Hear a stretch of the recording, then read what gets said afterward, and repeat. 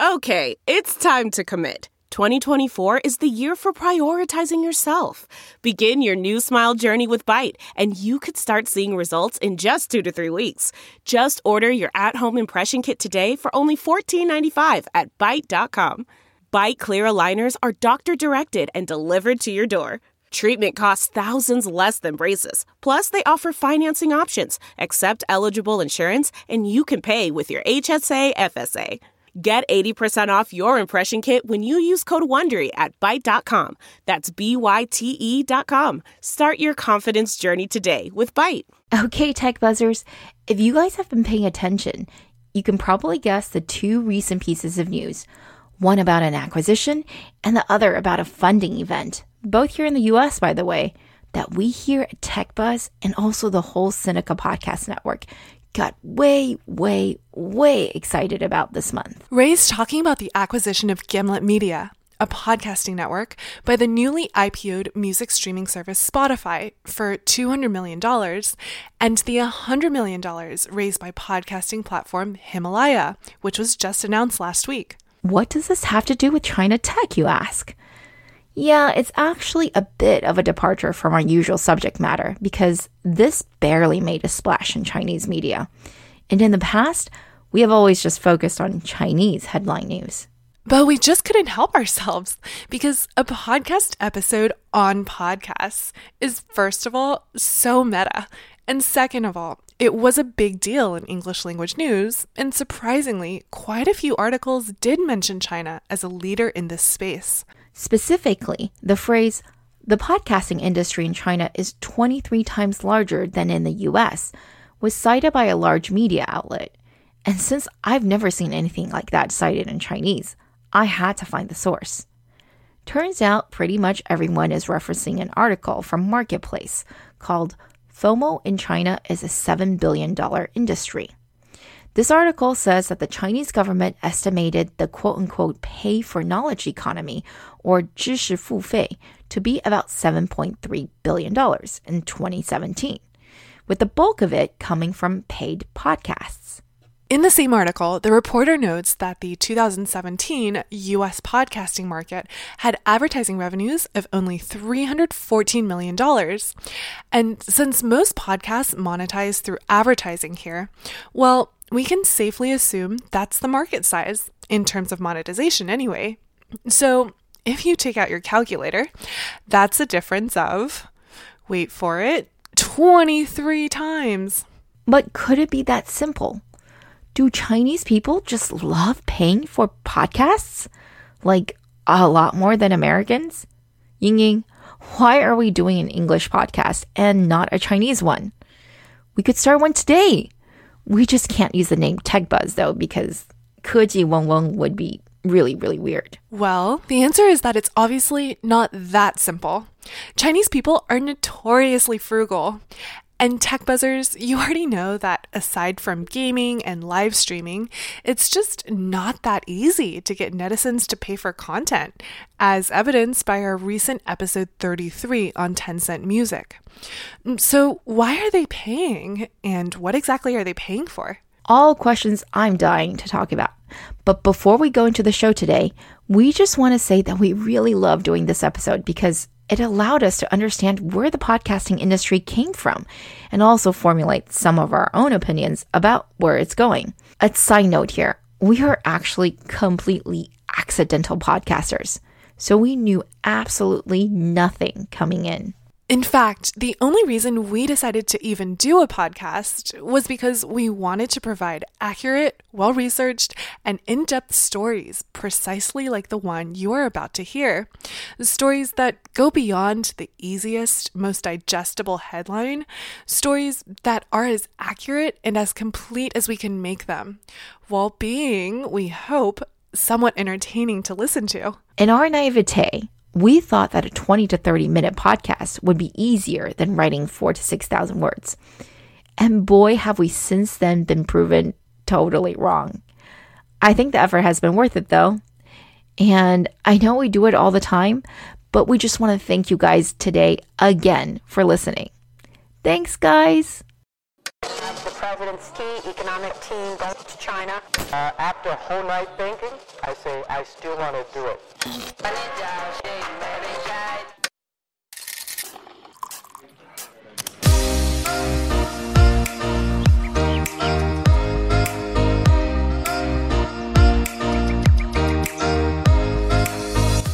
Hi everyone, we are TechBuzz China by Pandaily, powered by the Sinica Podcast Network. We are a weekly podcast focused on giving you a peek into what's buzzing within the tech community in China. We uncover and contextualize unique insights, perspectives, and takeaways on headline tech news that don't always make it into English language coverage, so you can be smarter about the world of China tech. TechBuzz China is a part of Pandaily.com, an English language site that tells you everything about China's innovation. I'm one of your two co-hosts, Rui Ma. And I'm your other co-host, Yingying Liu. We'd like to acknowledge our partners, Deal Street Asia and SupChina, creator of the Sinica Podcast Network. In addition to TechBuzz, you can also find Sinica, which covers current affairs, Nui Voices on women, the business-oriented China Econ Talk, and the Caixin Sinica Business Brief from China's leading business magazine. Check those out, guys. As always, if you enjoyed listening to our podcast, please leave us a review on iTunes or whatever other platform you use. And because our last episode was so delayed, our Hongbao offer still stands. Send us a screenshot of your review and we'll be happy to send you a small holiday red packet in WeChat. Just email us at rui@pandaily.com for further instructions.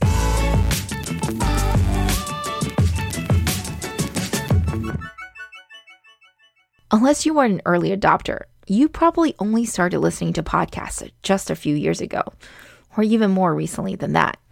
And not way back in 2004 when the term was officially coined by a journalist. I'll be honest and say that I myself started consuming podcasts in earnest maybe just 3 years ago. Same here. Today, it's almost hard to believe that podcasts were not always a mainstay channel of content consumption. Anyways, one of the first clues that the China podcasting market is not the same as that in the US is the fact that if you searched for 播客, which is the official Chinese translation for podcast, you'd get articles like this one, PSCR transcript, titled Chinese Podcasters Have to Wait Another 10 Years for a Viable Business Model. This was published in December 2018. Not quite the $7 billion blue ocean that we were looking for, right? In fact, if you read this long and really extensive article in detail, the description of the industry is quite dreary. And it's echoed, by the way, in a talk given also in 2018 by podcaster Cheng Yanliang as part of cross-border VC GGV Capital's GG Voices. Cheng references the story of Alex Blumberg's founding of Gimlet, yes, the one that was just bought by Spotify, as his inspiration. And also what every podcaster in China should pay attention to, and what inspired him to start on the podcasting path in 2017. Before hearing Alex's startup podcast, Cheng said that he, like many other intellectuals in China, had deemed podcasts to be low cost, of low value, and only fit for killing time. Now, these are not the words you would expect to hear describing an industry that's reached $7 billion that same year, right? Or I guess it's possible if Cheng is an outlier and not representative of the average Chinese listener. That's entirely possible, given that he was listening to English podcasts. But even if that was Cheng's personal opinion, that doesn't explain why the article we cited earlier was so bearish on Chinese podcasts. So who's wrong here? The Chinese podcaster bears or Western media bulls? The answer lies in how you define the $7 billion revenue market that keeps on getting thrown around. You see, even in that original Marketplace article, the writer does call it what it is actually referred to in Chinese, which is pay for knowledge, or 知识付费. If you think that means it sounds more like an education program than a podcast, at least in the sense that we are a podcast, then you are right. Let us quote you from a Chinese article on People's Daily that talks about how the $7 billion, yes, that number again, pay for knowledge market is poised to burst. It's the state-owned newspaper, so it can be critical of non-state-owned businesses. But check out the example they gave of a woman who wasn't sure that her Pay for Knowledge product wasn't a scam. I paid for a weight loss package last month, she said. The teacher seems very good, but I'm not sure about the efficacy. That's right. That's the kind of product that's being included in this Pay for Knowledge market, which, by the way, the article notes has reached 188 million users at the end of 2017, with triple the revenues of the year before. So yeah, it's experiencing explosive growth. Are these really podcasts? Or are these, and we are going back to that marketplace article again, best described as something else? Let's see. The article says that the main podcast consumer they interviewed, a guy named Chen Jun, of the dozen or so podcasts he paid for, they were mostly educational lectures on Chinese history, health, the economy, finance, and learning methods. Sure, these were audio products, often delivered through what's called a podcasting platform, like Ximalaya, the main investor in Himalaya. By the way, we know it's a little bit confusing for those of you who do speak Chinese because Ximalaya is literally the Chinese pronunciation of Himalaya. But the point is, what he's paying for are actually, ding, ding, ding, educational lectures, not the entertainment content that I associate with podcasts, and not what I'm going to bet most of you have on your phones either. Yes, educational lectures. Emphasis on lectures. Not just content that's educational in nature, which we like to think Tech Buzz is, but structured formally in a way so as to actually be, well, instructive. You don't get what we mean? Well, here's an example of what Chen Jun paid for. How to get healthy returns from the stock market. Does that sound like a Netflix or Spotify for audio content to you? Well, maybe if you only watch documentaries and Planet Earth on your Netflix. But for me, Chen Jun's source of selections sound more like what you find on a Coursera, edX, or some other continuing education platform. And guess how big that market is? In 2016, self-paced e-learning content revenue in the US was $12 billion. In China, consumers only purchased about $1 billion of self-paced e-learning that same year. Even if we include all revenues, including what government and corporations spend on training, that's just $5 billion total. It's still less than half of what the US spent. And please don't think we're exaggerating the educational lecture aspect of the market in China. The same marketplace article notes that Ximalaya signed with a professor by the name of Timothy Taylor, who blogs on economics, and agreed to develop a 90-episode podcast on the subject based on, you guessed it, one of his books. First of all, kudos for really respecting IP, since Ximalaya could have probably ripped off his content and gotten away with it, but obviously chose not to. Although, in this case, they probably wanted his official endorsement because they branded it Stanford Classical Economics, since the guy had taught at Stanford before. Stanford, I'm guessing, was not informed nor shares in these revenues. But lest you think this is a one-off thing, it's not. It's huge. We want to actually take some time here and really highlight in detail why this phenomenon exists, because I haven't seen it mentioned in the same breath as the China podcast market, which by now I think you guys know is really more like the China educational lecture market. Once again, the original Marketplace article actually does a great job of getting a little into why this exists. Again, a reminder that the article is titled FOMO in China is a $7 billion industry. This isn't just any fear of missing out, though. It's a specific type of FOMO related to knowledge, or 知识焦虑, aka knowledge anxiety. Yeah. This is a real thing that people in China talk about all the time. So much so that it's listed as a mental disorder in Baidu's wiki. For the record, I've studied psychology extensively, and no, there is no such equivalent in the US. Although, maybe I think you can just use the general term anxiety disorder to refer to it. The wiki entry says that the disorder is a result of the huge influx of information in modern society and the inability of certain individuals to, well, basically keep up with this type of exponential growth, leading to anxiety and nervousness.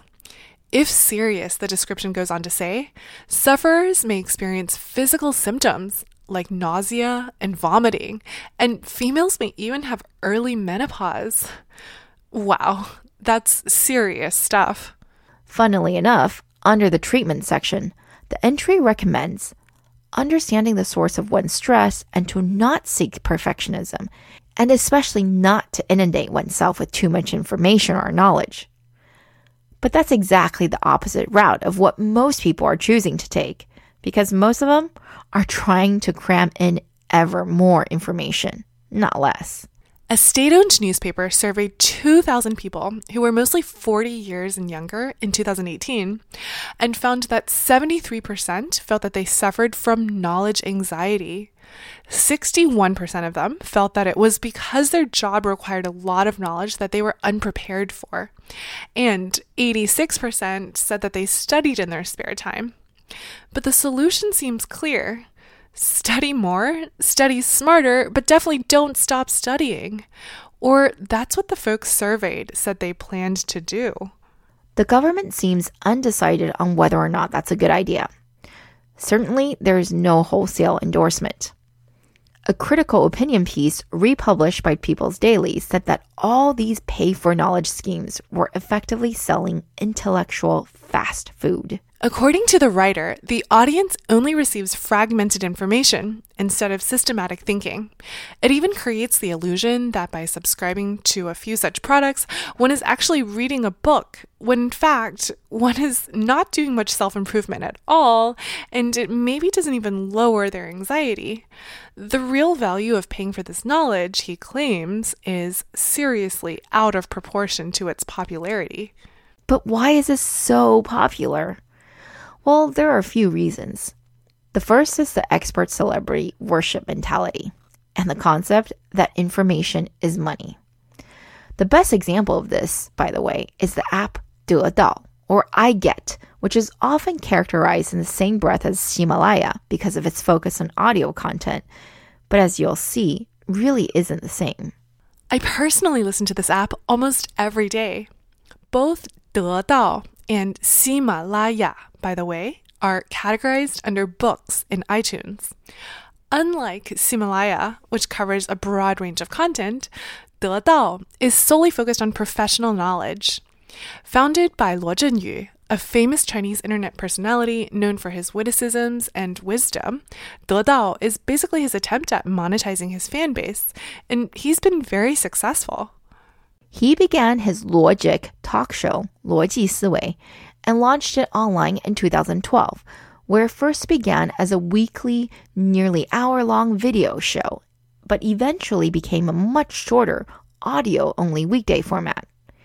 You can catch a lot of the episodes, by the way, on YouTube, where he still has over 250,000 subscribers. What does he talk about? There's some evergreen topics like how to learn, how to read, how to manage your time, or how to socialize effectively.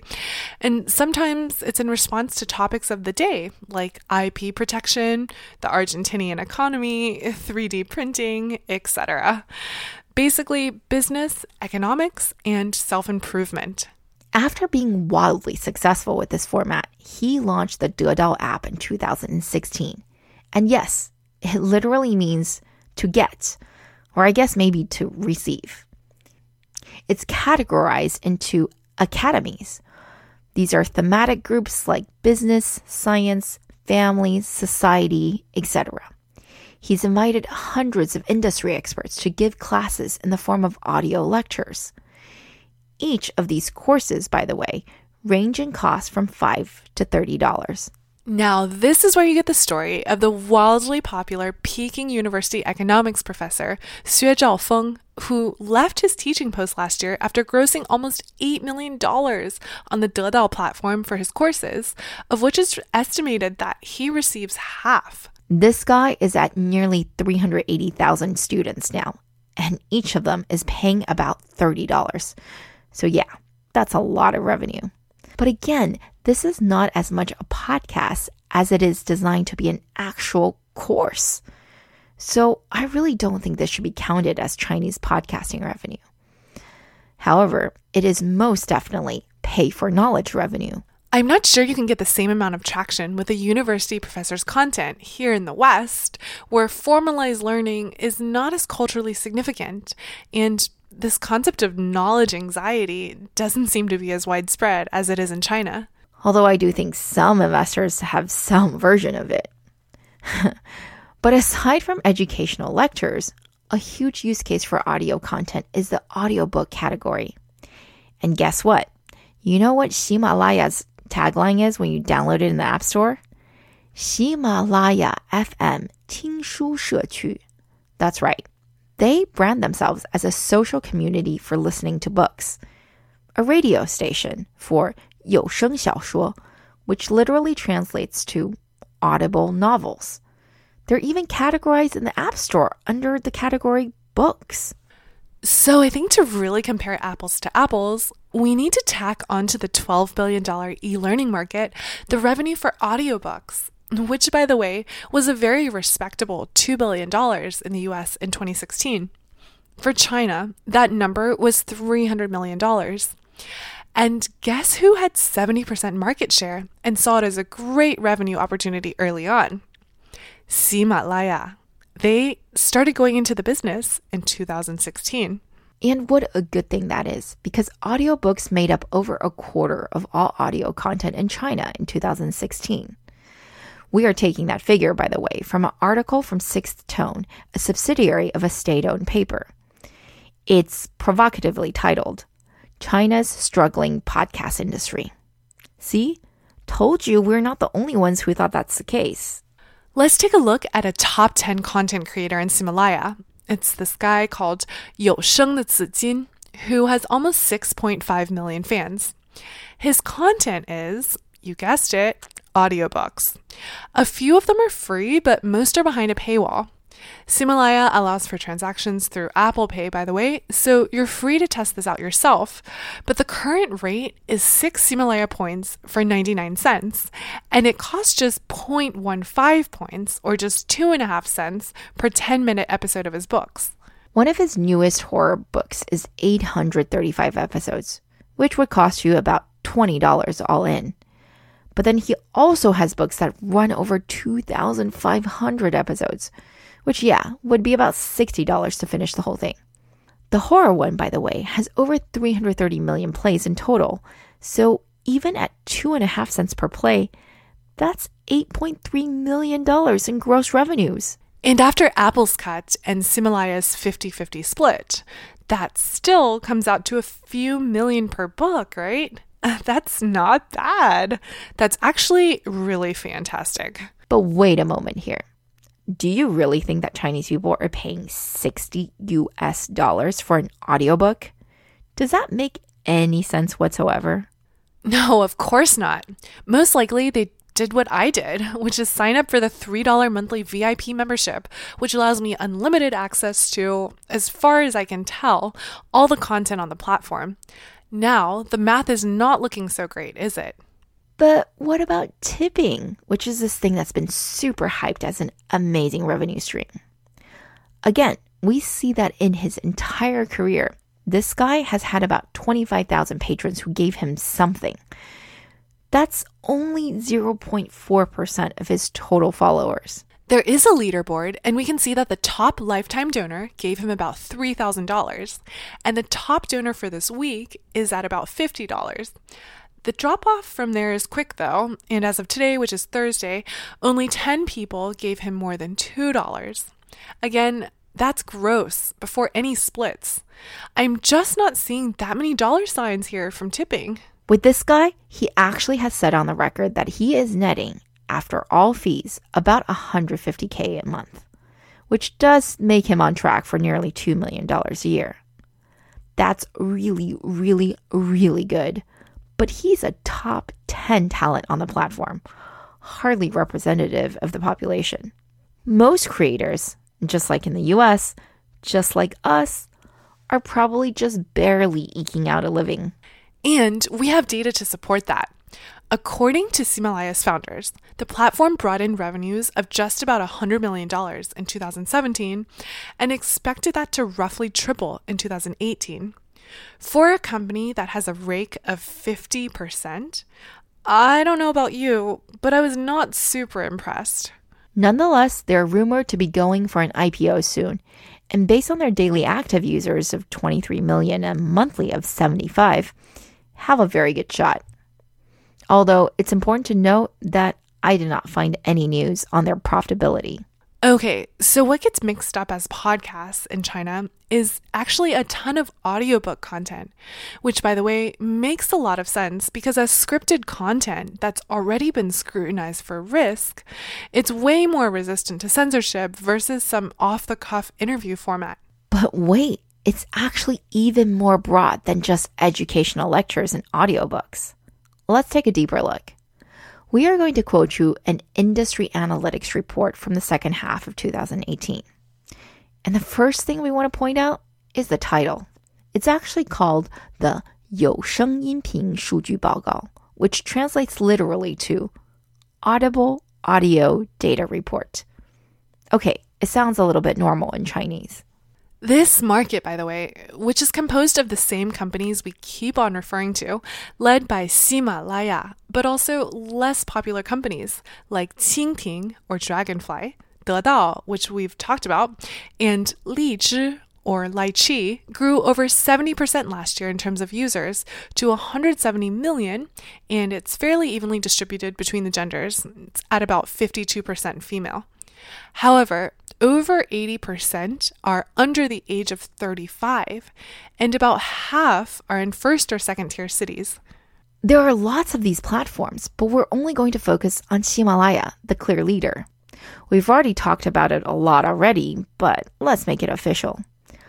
Ximalaya, which has nearly 500 million registered users, was founded in 2012 and officially went live in March of 2013. Just over 1 year later, it had already amassed 50 million registered users, way faster than the founders expected.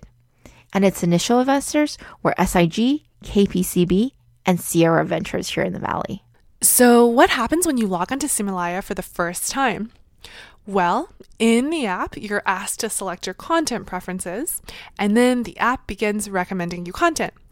To experiment, we selected every option. So from music to comedy to sleep stories to business to history. If you look at the rankings on Ximalaya, and this is more obvious on their website, it shows the top 10 free and paid shows. You can see that the free ones are dominated by scripted comedy routines, or xiangsheng, and the paid ones are indeed history, poetry, or lifestyle related. The top one currently is a 160-episode show on ancient Chinese poets and their poems, designed for the person who's interested in enhancing their cultural appreciation, or perhaps for an ambitious child who wants to delve real deep into this required curriculum. It's available for 199 RMB, or about $30, and you too can sound startlingly intelligent at your future dinner parties. It's true. In China, to this day, being able to spout ancient poems is a sign of learnedness and immediately elevates your social status. This seems to be important enough, at least, to 35 million users. That's the number who have paid for products on Ximalaya. That's about 7% of their total registered users, but closer to half of their monthly active. But not all the content is paid, obviously. Most of it is free, and it's different from what you would expect. First of all, there's a whole music category that is effectively independent DJs playing their favorite songs, overlaid with relaxing words, and also a lot of people uploading original songs. In this respect, it's kind of a mix of easy listening radio, Spotify, and SoundCloud. There's also plenty of sleep-inducing music, kind of like Calm, maybe, for those of you who use that app. Although I see some of these on Apple Podcasts as well. I guess insomnia is just a worldwide crisis. And then there are categories that can only simply be called audio content with Chinese characteristics. Of course, there is Communist Party study material, including one just for the Youth League, as well as Chinese opera, but there's also a fair amount of English learning content as well. And very creepily, one of the first pieces of content that we got recommended on my phone was this one. You'll have to click through on our transcript to hear it for yourself because I don't want to get into any IP violations here. But suffice it to say, it's an 18-second clip of the very incredibly handsome British actor Tom Hiddleston saying something, well, very incredibly creepy. It's probably ripped off of one of his movies, but this is clip 59 of a channel called 跟斗森学习诗歌朗诵, or How to Recite Poetry with Tom Hiddleston. There are 180,000 plays on this particular clip, which again, I'll have to emphasize, is only 18 seconds long, and I doubt is authorized by Tom. It sounds like it's probably just ripped off of one of his movies. This entire channel, which is an English learning channel, has accumulated 4 million plays across dozens of clips and has 170,000 fans. Do you guys think this counts as a podcast? Because I certainly don't. But it does not count audio content, which is the categorization that is used in China.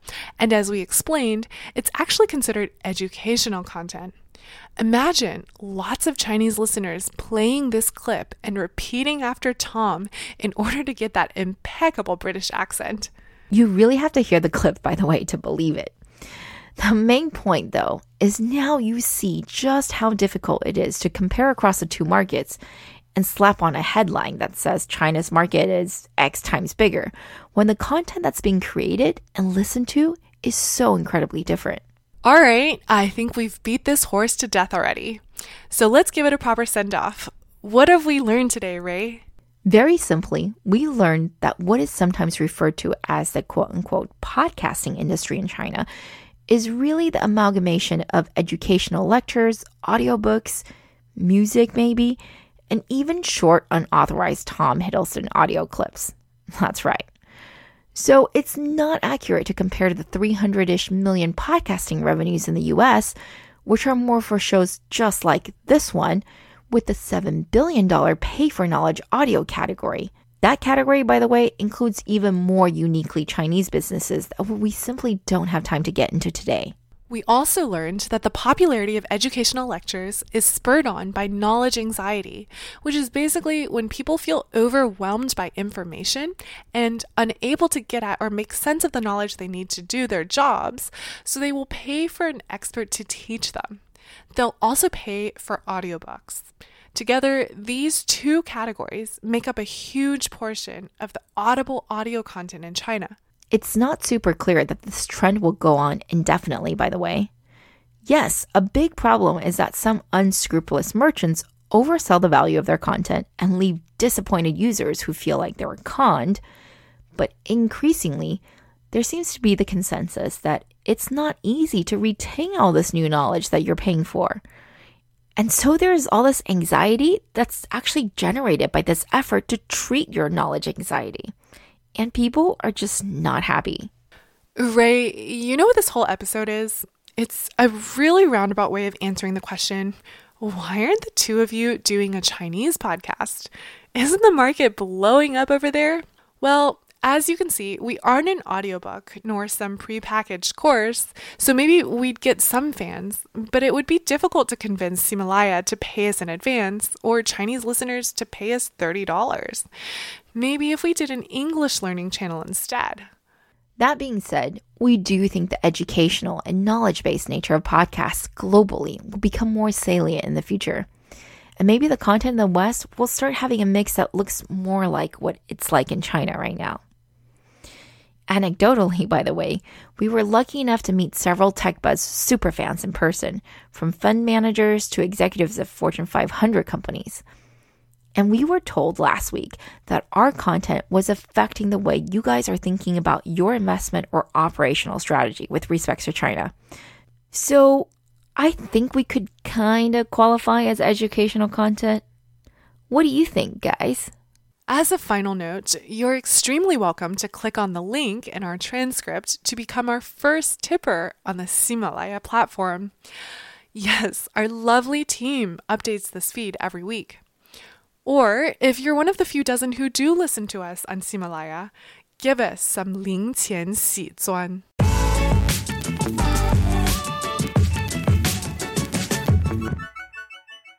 All right, that's all for this week, folks. Thanks for listening.